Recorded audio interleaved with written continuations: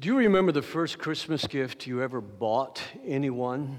How many of you do? You remember the first time you ever purchased a Christmas gift for anyone? 1, 2, 3, maybe a half a dozen of us in here. We can remember the first time with our own money that we went out and bought somebody else a Christmas gift. And I remember feeling so good about standing in line at a Woolworths store. How many of you remember a Woolworths? Okay. I was standing in line at a Woolworths store, and I got to the checkout counter or the cashier, and there was a man standing right behind me, and he was smiling. He was very friendly and asked me what I was doing, and I was showing him what I bought my mother, what I bought my dad, what I bought my sisters, and I had it all right there from the Woolworths store. And I had calculated right down to the penny what I could spend. And that's how much money I had. At that age, I didn't know a single thing about sales tax.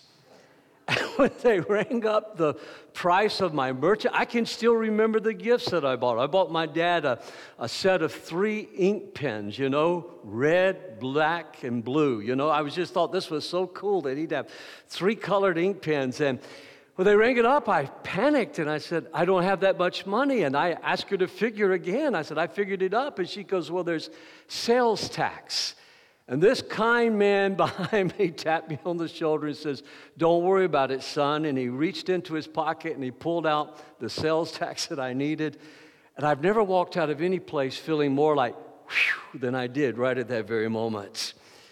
But the reason we love to give gifts at Christmas time, and I know that many of us also, in our hearts, we like to receive gifts as well, myself included. But the reason we really love to give gifts and we find more joy in gift giving than we do in receiving gifts is because God gave us the very first gift. He gave us the gift of His Son, Jesus Christ. The very first Christmas gift ever given was Jesus. And God continuously gives and gives and gives to us. Every breath that you and I take, every heartbeat that we have, every meal that we eat, everything around us is a gift to God from us. Yesterday, I got a call from out of state, and I took the call while I was driving from another appointment, and we were talking in the car, and this individual also listens online to our services, and I don't know how my cell phone number has gotten out there, but it has, and that's okay. You can call if you have my cell phone number. If I don't answer, I'll get back to you eventually, or somebody here at the church will. But I remember that talking to them yesterday, and we were talking about the whole joy of giving gifts, and so I took a moment to share with them my testimony of what God has done in my life. God gave me not only a new life, and God gave me not only a miracle, but God gave me a family that's around the world. We looked at this a few months ago, how that wherever you and I go, in Christ, we have family. Wherever I have been, I have met brothers and sisters in Jesus that have welcomed me into their home, have welcomed me into their lives. They've shared their meals. They've shared a bed. They've given me a place to stay. And so literally around the globe, I found family members in Christ. I found my life has significance because I can remember when it felt like my life had no significance or no purpose. And I can remember that dark time in Emory Hospital in Atlanta, Georgia, when I told them, I says, my life has no value. Why do we keep fighting? And the doctors and the nurses surrounded me. And this was in a day probably in the 60s when people were not afraid to pray with you or ashamed to pray with you. And they prayed with me. And God gave significance. Every one of us in here, God has a reason and a purpose for our living. God gave me something that others said I couldn't have, that God wouldn't do, that wasn't possible. God gave me a gift to serve Him with, to be able to minister to others, to serve others, a pastoral gifting and a calling. And God has given you a gifting, and God has given you a calling. It's a gift that you have to be able to serve somebody and to do something for someone else, or to serve a community, or to serve a small group, or to serve your family. Think about what it would be like if everybody had to wait upon you and felt like you couldn't do anything for anybody, but you bring meaning and significance in this life because of the gift that Jesus has given to you. But God also gave you and me a place that we would live forever with him. You know, when Becky says, we have company coming, and she says, you know, we've got to get the house ready. The house is always ready, but there's Becky ready, and there's my ready. My ready is just come on in, take your shoes off, and relax. There's the fridge, you know, whatever you want. Becky's ready includes a lot of back-breaking work. Does anybody in here know what I'm talking about? There's Becky ready. And evidently, there's been a lot of getting ready for you and a lot of getting ready for me, because Jesus says, in my Father's house, there are many, many rooms. I am going to prepare a place for you. And when everything is ready, then I'm going to come back and get you. Jesus, I'm ready if you're ready. Can you say amen to that? God is so good to us, and he's preparing a place for you and I. As a little boy, I can remember we sang a song in church called I've Got a Mansion Just Over the Hilltop. And I would often dream about what that mansion would look like. And I would often lay in bed at night and think about what's that place going to be like for you and me. But I know this, that whatever God is preparing, it is unique for you, it is unique for me, because God created each of us to have a unique place in his family and in his kingdom. We have 4 wonderful children. No one could take the place of any of our children. For those of you that have lost a child, you know the pain that comes when somebody says to you, well, God will give you another child to replace that child. You can never replace a child. You can never replace a family member. There's just that one, because they're so unique. And this morning, I want to talk to you about Christmas giving, giving of our lives, giving of our time, giving of our talent, and giving of our treasure. There's something about children they love to give. As a child, even though I hadn't really encountered saving grace yet, I wanted to give to my parents. It would be when I was a teenager at 16 when I gave my heart to Christ, almost 17 years old when I surrendered my life to Jesus. But there was something in me. I wanted to give as well as to receive. Rob Bliss did a video study that went viral about what happens when kids choose between receiving a gift or giving a gift. And in order to do this study, he went and worked among low-income children, and they were given the option of getting any gift that they personally wanted. And before the video, they were asked what they wanted, or they were given the option of giving their family a gift. And what they discovered is over 80% of the children chose not to take the gift of a lifetime that they said that they wanted, but they chose to get a gift to give to their family. One little kid said this to himself, 9 years old. He says, your family matters, not Legos, not toys, so your family. So if I have to choose between my family or Legos, I choose family. Isn't that incredible? For a child to say that I choose family. And friends, I want you to understand that sums up for me what God must have thought when he sent Jesus Christ to die for our sins. God said, I choose family. I give Christ to come and to save us so that God could adopt us as his sons and his daughters. Can we give him a hand of praise for that this morning? That's an amazing story to me. So let me talk about giving for just a moment. Giving is Christ-like. Giving is when we are like Jesus. Jesus was constantly giving. I went through the Gospels trying to find a place where Jesus took. I saw where Jesus maybe received a gift from somebody that gave to him. I saw where Jesus accepted help from other people as they sought to help him, but it was always to further the mission that he had to do what his Father sent him to do, which was to come and seek and save the lost. And so Jesus not only constantly was giving, Jesus made the ultimate gift of his life when he sacrificed himself for our sins at Calvary. I made just a few things that started coming to mind as I was going through the Gospels. He gave forgiveness. He gave a fresh start. He gave faith for living. He gave people a future. He gave people focus for their lives, or significance, or purpose for their lives. He gave them fulfilling dreams, something to live for and to aspire to, rather than just doing the day-to-day. He gave himself. He gave food. He gave healing. He gave eyesight. He gave hearing. He restored the cripple. It seems like that everything that Jesus did was marked like giving. And if we're going to be like Jesus, then it's not going to be a matter of telling people they're wrong about this or they're wrong about that. If we're going to be like Jesus, it's not going to be holier than thou. It's not going to be judgmental. If we're going to be like Jesus, we're going to be giving people. The Bible says in Psalms 37 and verse 21, the godly are generous givers. People who give of their time and their talent, their treasure, their story, or their testimony. Secondly, you and I live in a very materialistic, self-centered age. I threw out one big garbage bag. I just was collecting all the catalogs that came to our house. I was surprised how many of those catalogs had my name on it. I don't buy stuff from those companies. I don't want stuff from those companies.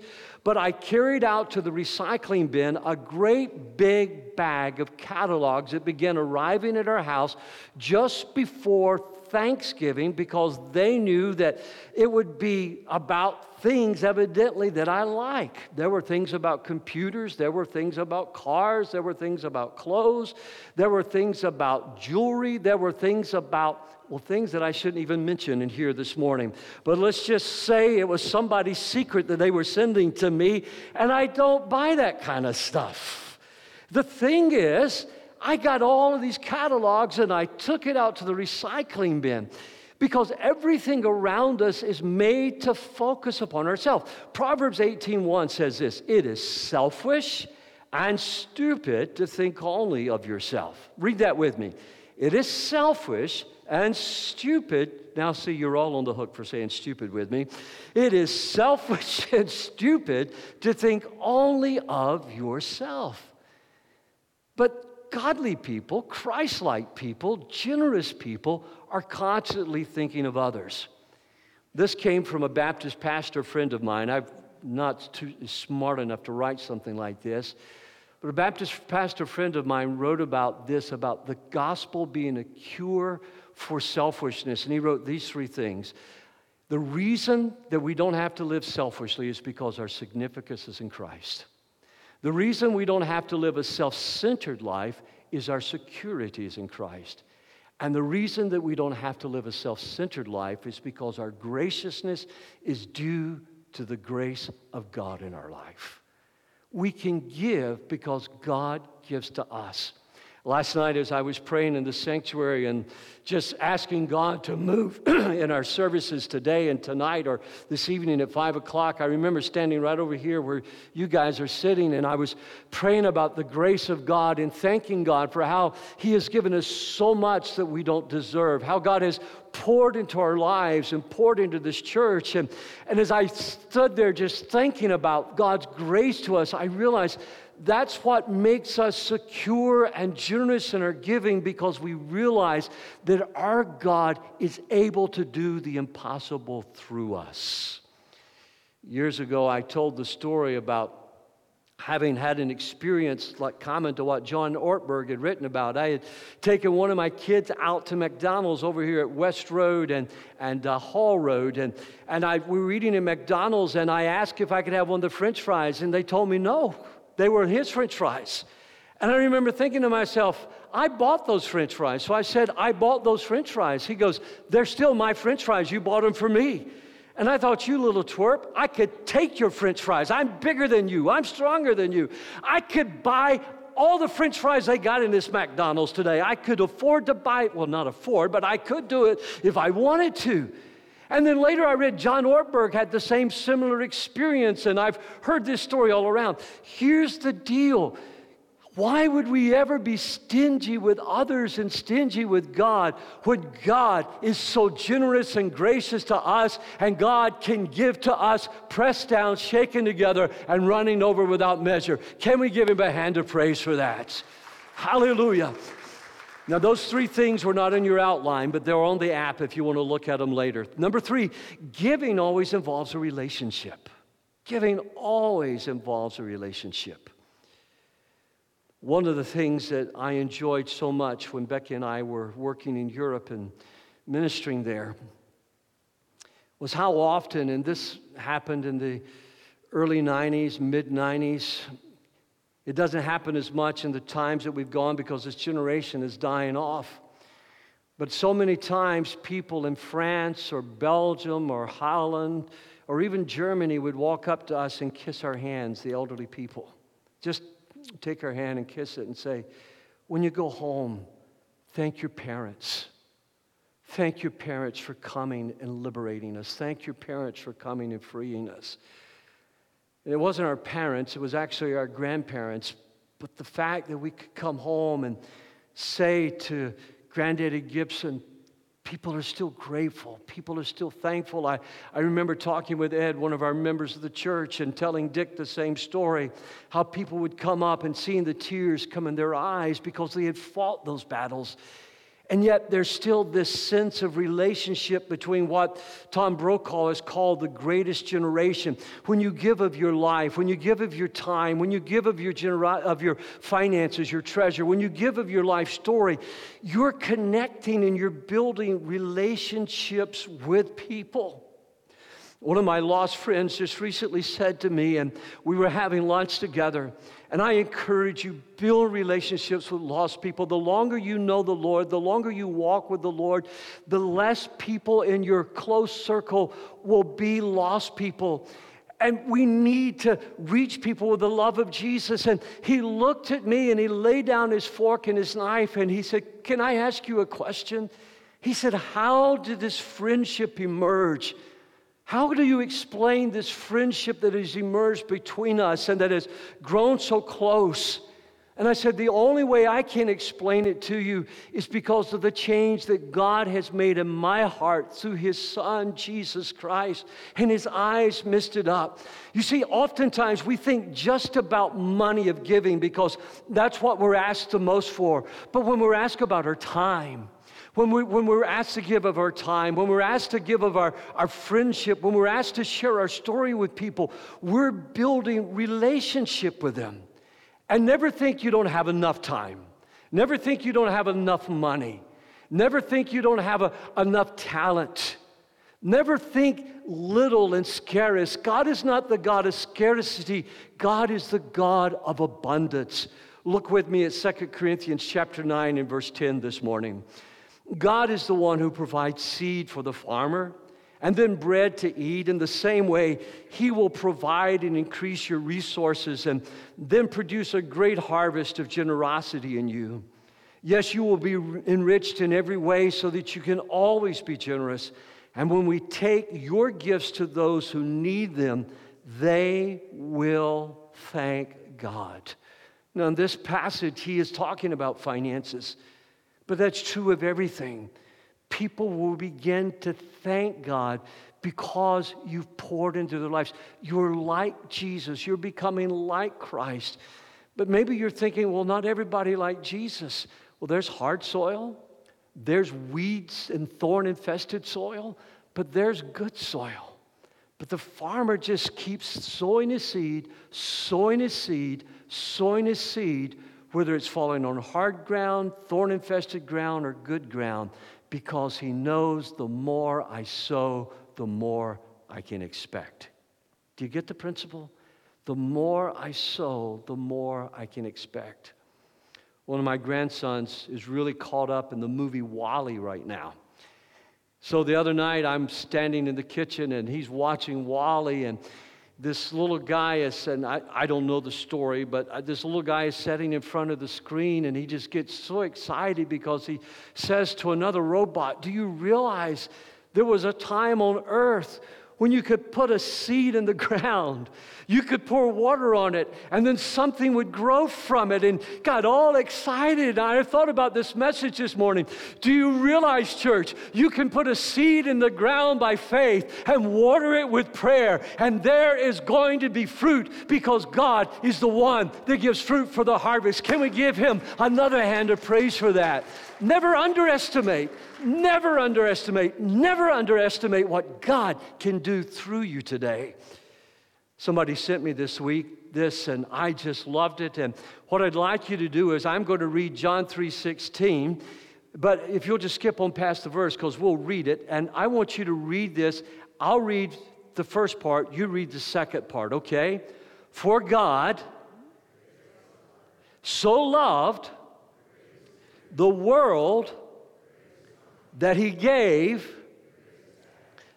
His only begotten Son, that whosoever believes in Him should not perish, but have everlasting life.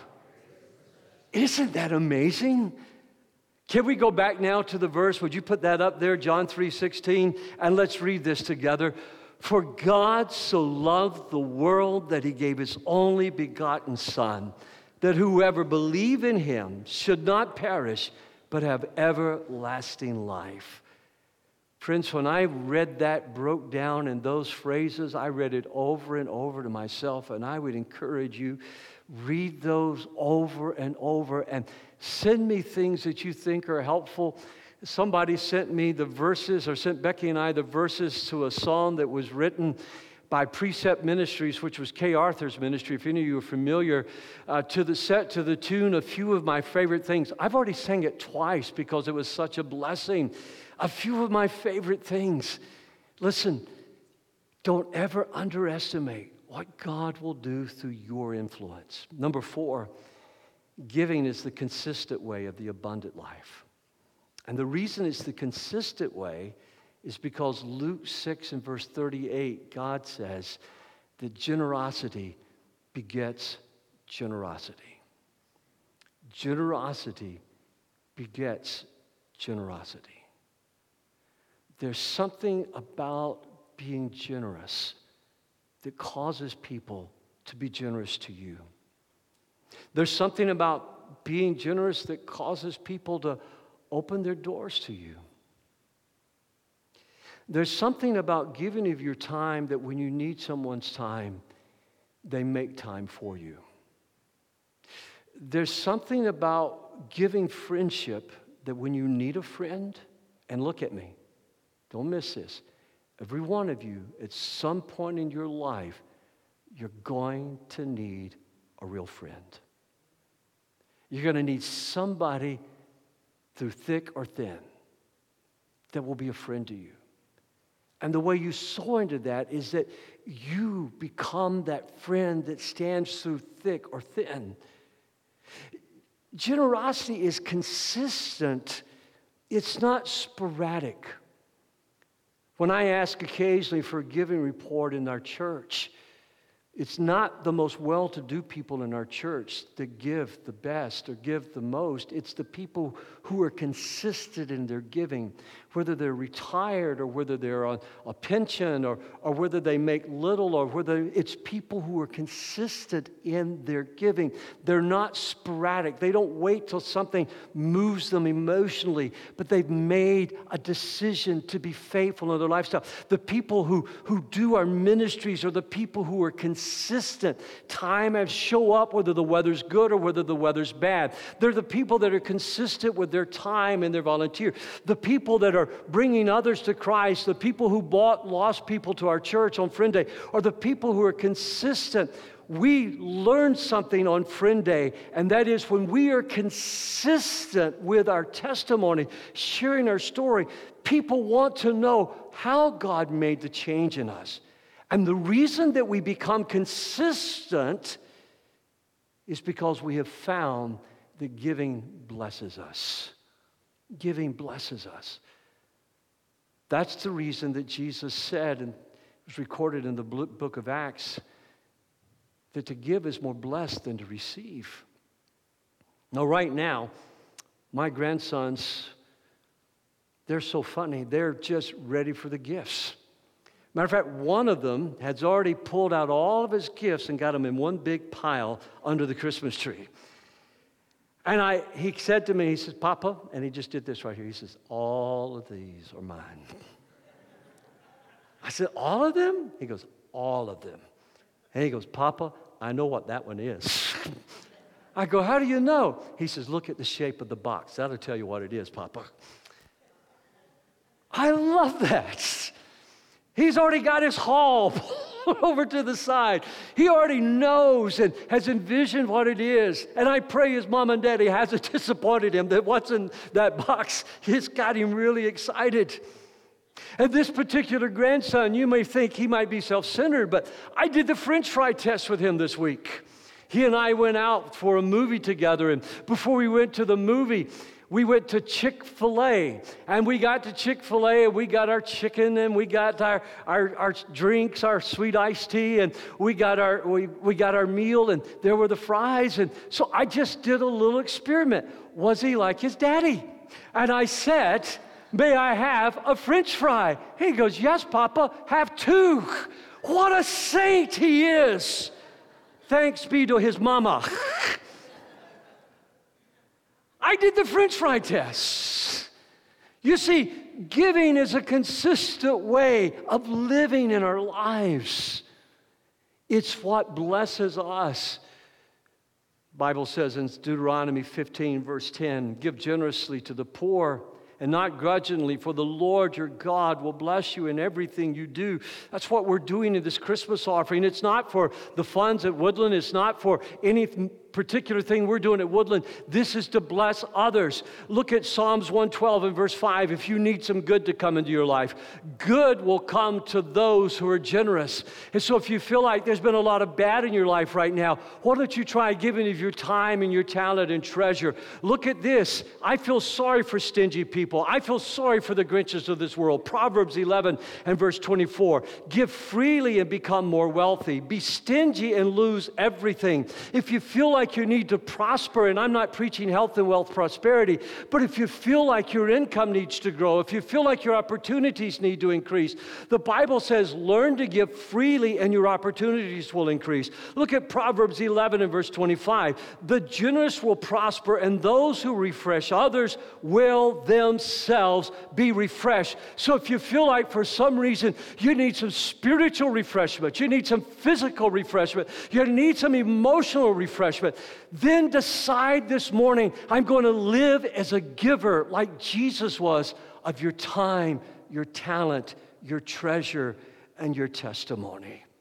And I look around this morning, and I hadn't planned this, but when I look around this morning, I see Beth in the back, that this church sent her to be a missionary to the Netherlands. I see John Crace up in the sound room that's getting ready to go to Estonia because of the generosity of this church and other churches in their lives. I look at Chris and Rachel, who are heading out on the 26th to do a missions retreat for missionary kids, all because of the generosity of this church. And there are some of you in this building this morning that you yourself, you've been a part of a miracle of building and putting in water treatment facilities. You feed children every single day. It's why God continues to bless our lives at Woodland, because this church is not a consuming church. This church is a giving church. And I just want to say thank you, thank you, thank you for being a generous people this morning. Can we give God a hand of praise for how He has blessed us as a congregation? And then finally this morning, giving is an eternal investment. It's eternal investment. When those old people would come up and kiss our hands in Europe, and many of them would just be bowed over. They didn't realize I had just recently done services for the United States military in many of our cemeteries down in France for D-Day. And I would find myself coming in just weeping at night, because what was it about that generation that Brokaw would call them such an amazing generation. And we can't let our history be built just off of books, good books like Tom Brokaw wrote, or good series like Band of Brothers. But sometimes we need to go back a little deeper and look at the faith of a nation and the faith of churches. And right prior to World War II breaking out, during the depths of the Depression, there was a tremendous revival that broke out in America. And suddenly, little small Bible groups and prayer groups and churches were springing up.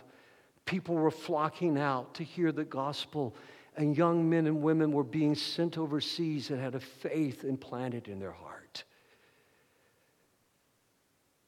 Our country, more than ever today, needs a revival. Our country, more than ever, needs a move of God, not at the White House, but at your house and my house and in this house and houses of worship like this.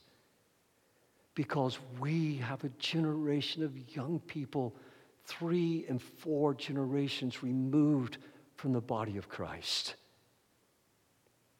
And when we give of our time, when we give of our talent, when we give of our treasure, when we give of our story or our testimony, we are saying to God that your glory matters more than ever. And the pattern we have of that is because of the eternal investment God made when he sent Jesus to come and die for your sins and my sins, that we might be adopted into the family of God.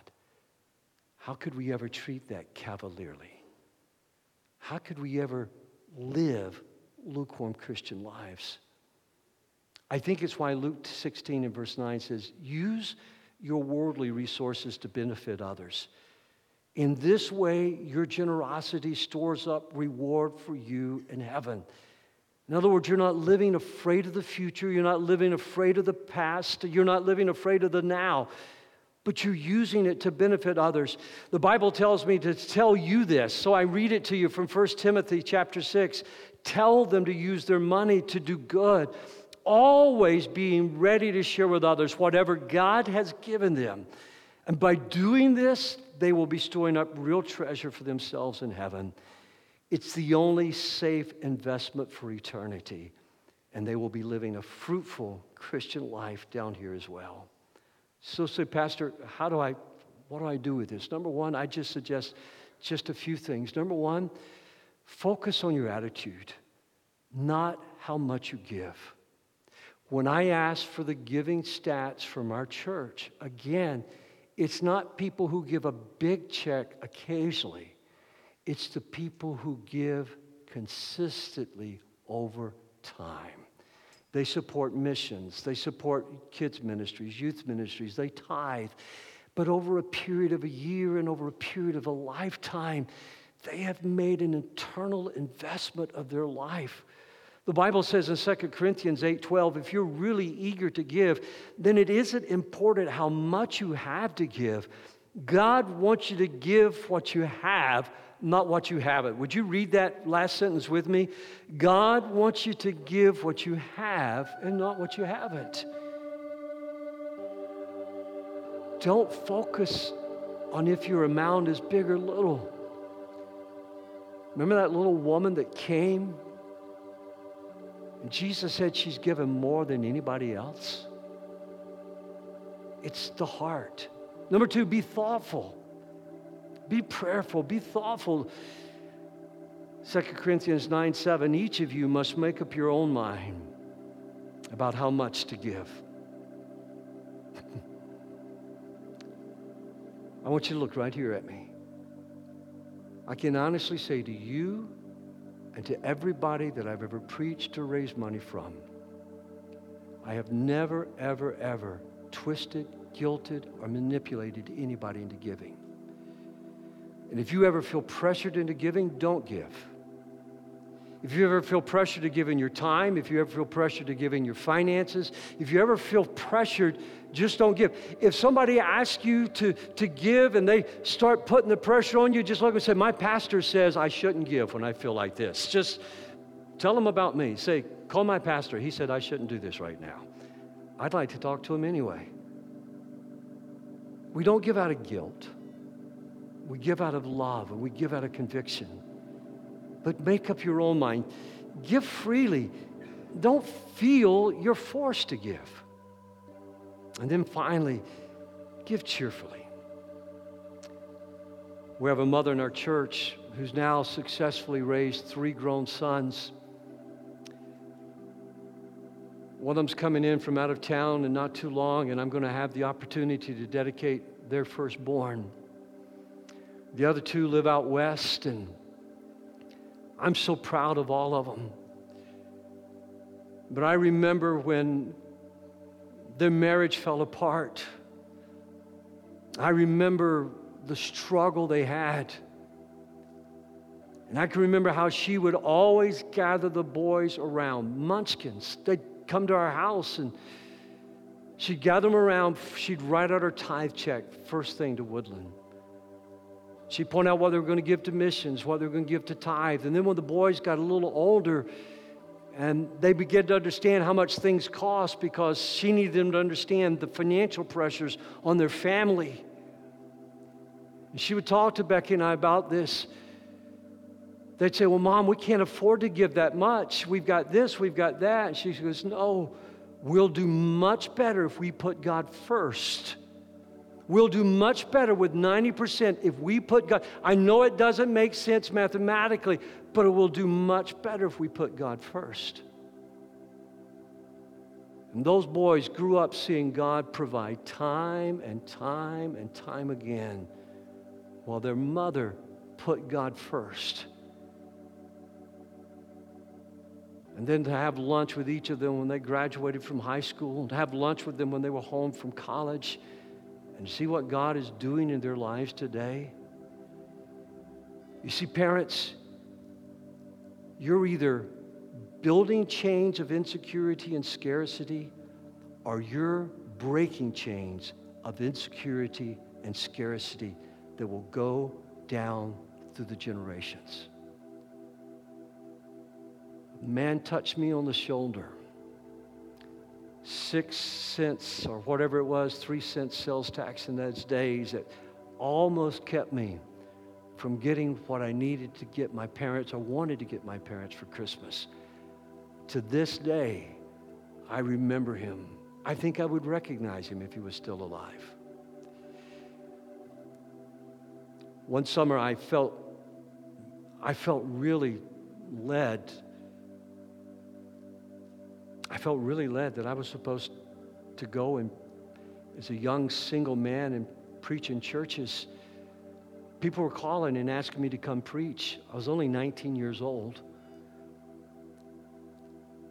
I had some troubling health conditions that made me say to people, you know, there are certain things I can't do and there are certain things I can do.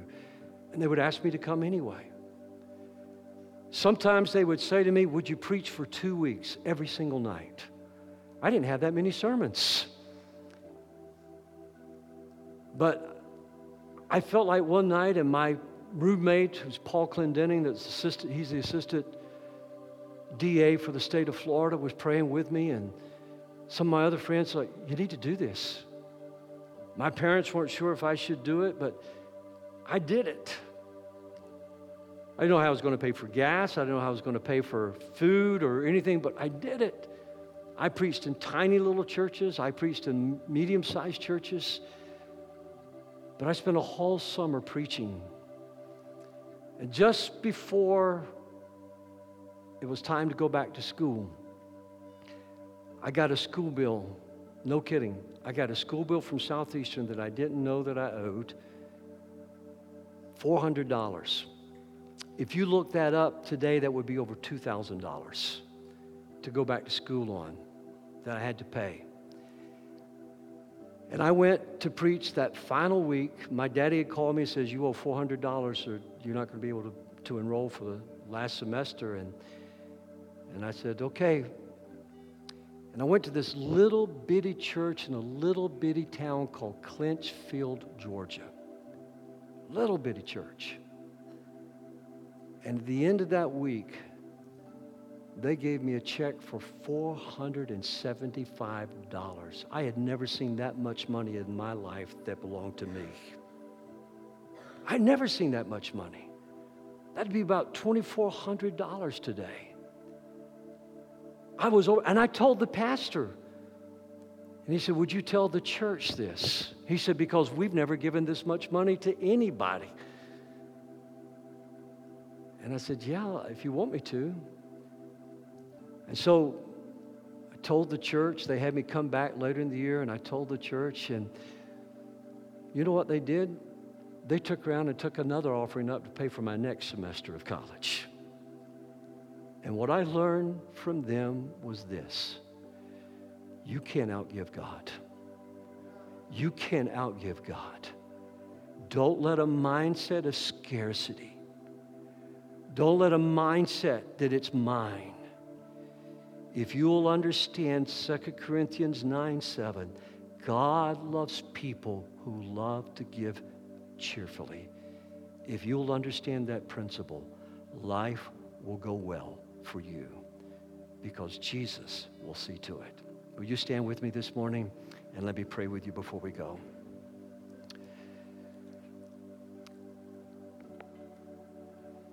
Shepherds came and worshiped you. Lord, even men from Persia who were not believers but had enough faith, oh Lord, in the Scriptures to follow a star until it stood over the place where you were at, Jesus, and they came in and then they became believers. I ask you this day, Lord, would you touch us? And God, would you help us not just to sing the songs or talk about the faith, but help us to live and to practice the faith, God, with joy unspeakable in our hearts. I pray right now that those that are listening to me, that nobody will feel pressured, but they'll just simply learn about one of the greatest life principles at all. That if we're going to be like you, then, Lord, we have to learn to give. And now, finally, Father, I pray for those that may have never crossed the line before. They've never given their hearts to you. Maybe they once used to walk close to you, but they've grown distant in their faith. God, would you touch them? Would you do what the Bible calls conviction? Would you let them know this is truth this morning? That Christ came into this world to save sinners like you, like me, Lord. You came to save people just like us. And if that's you, would you pray this prayer with me tonight? Would you say, Lord Jesus, thank you for coming to save me from my sin. Thank you for the gift of new life. Thank you for having always given to me every breath I've ever taken, every heartbeat I have. Now, as much as I know how, I give my life to you, for it's in Jesus' name I pray. And everyone said, amen, amen, and amen. Now, if you prayed that prayer with me online or if you prayed it here, don't leave this church today without stopping by our connections desk right outside this door. We have something we want to give you to help you get started. And if you'll leave me your name and address, then I promise you on Monday or Tuesday, I'll email you a letter or I'll send you a snail mail, whatever you prefer. I want to help you get started with your new life in Christ. God bless you. I'll see you tonight at 5 o'clock. My message tonight is Christmas is for everyone. God bless you for being a wonderful, giving people. Go and give somebody hope today. God bless. You're dismissed.